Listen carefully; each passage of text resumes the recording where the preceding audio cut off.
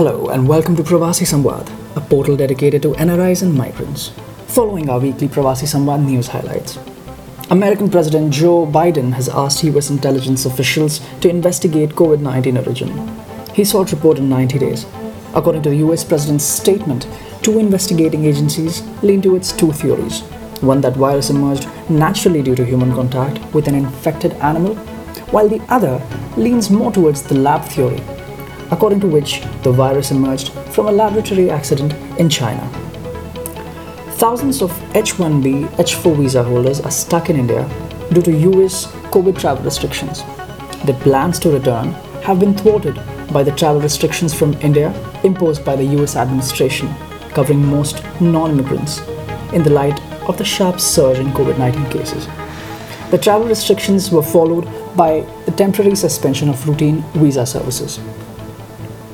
Indian state Kerala's legislator V.D. Satishan raised the issue of Gulf-bound NRIs from Kerala regarding giving them the second dose of Covishield at the earliest.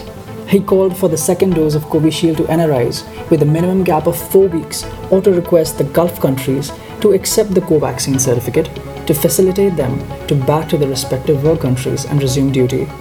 As per the central government guidelines, the second dose of Covishield can be administered after a minimum gap of 12 weeks, and the vaccine certificate can be downloaded only after that. India's COVID-19 crisis. Indian Foreign Minister S. Jaishankar and UN General Secretary General Antonio Guterres discussed ramping up global vaccine supply and production.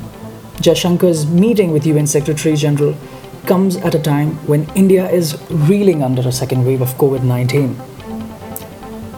Indian American nominated as US Foreign Commercial Service Head.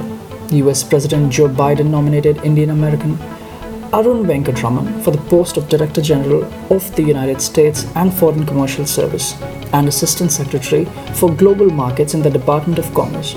He is one of the 6 individuals recently nominated for key positions in the Biden administration. Australia to close Kabul embassy over security concerns ahead of withdrawal of US NATO troops.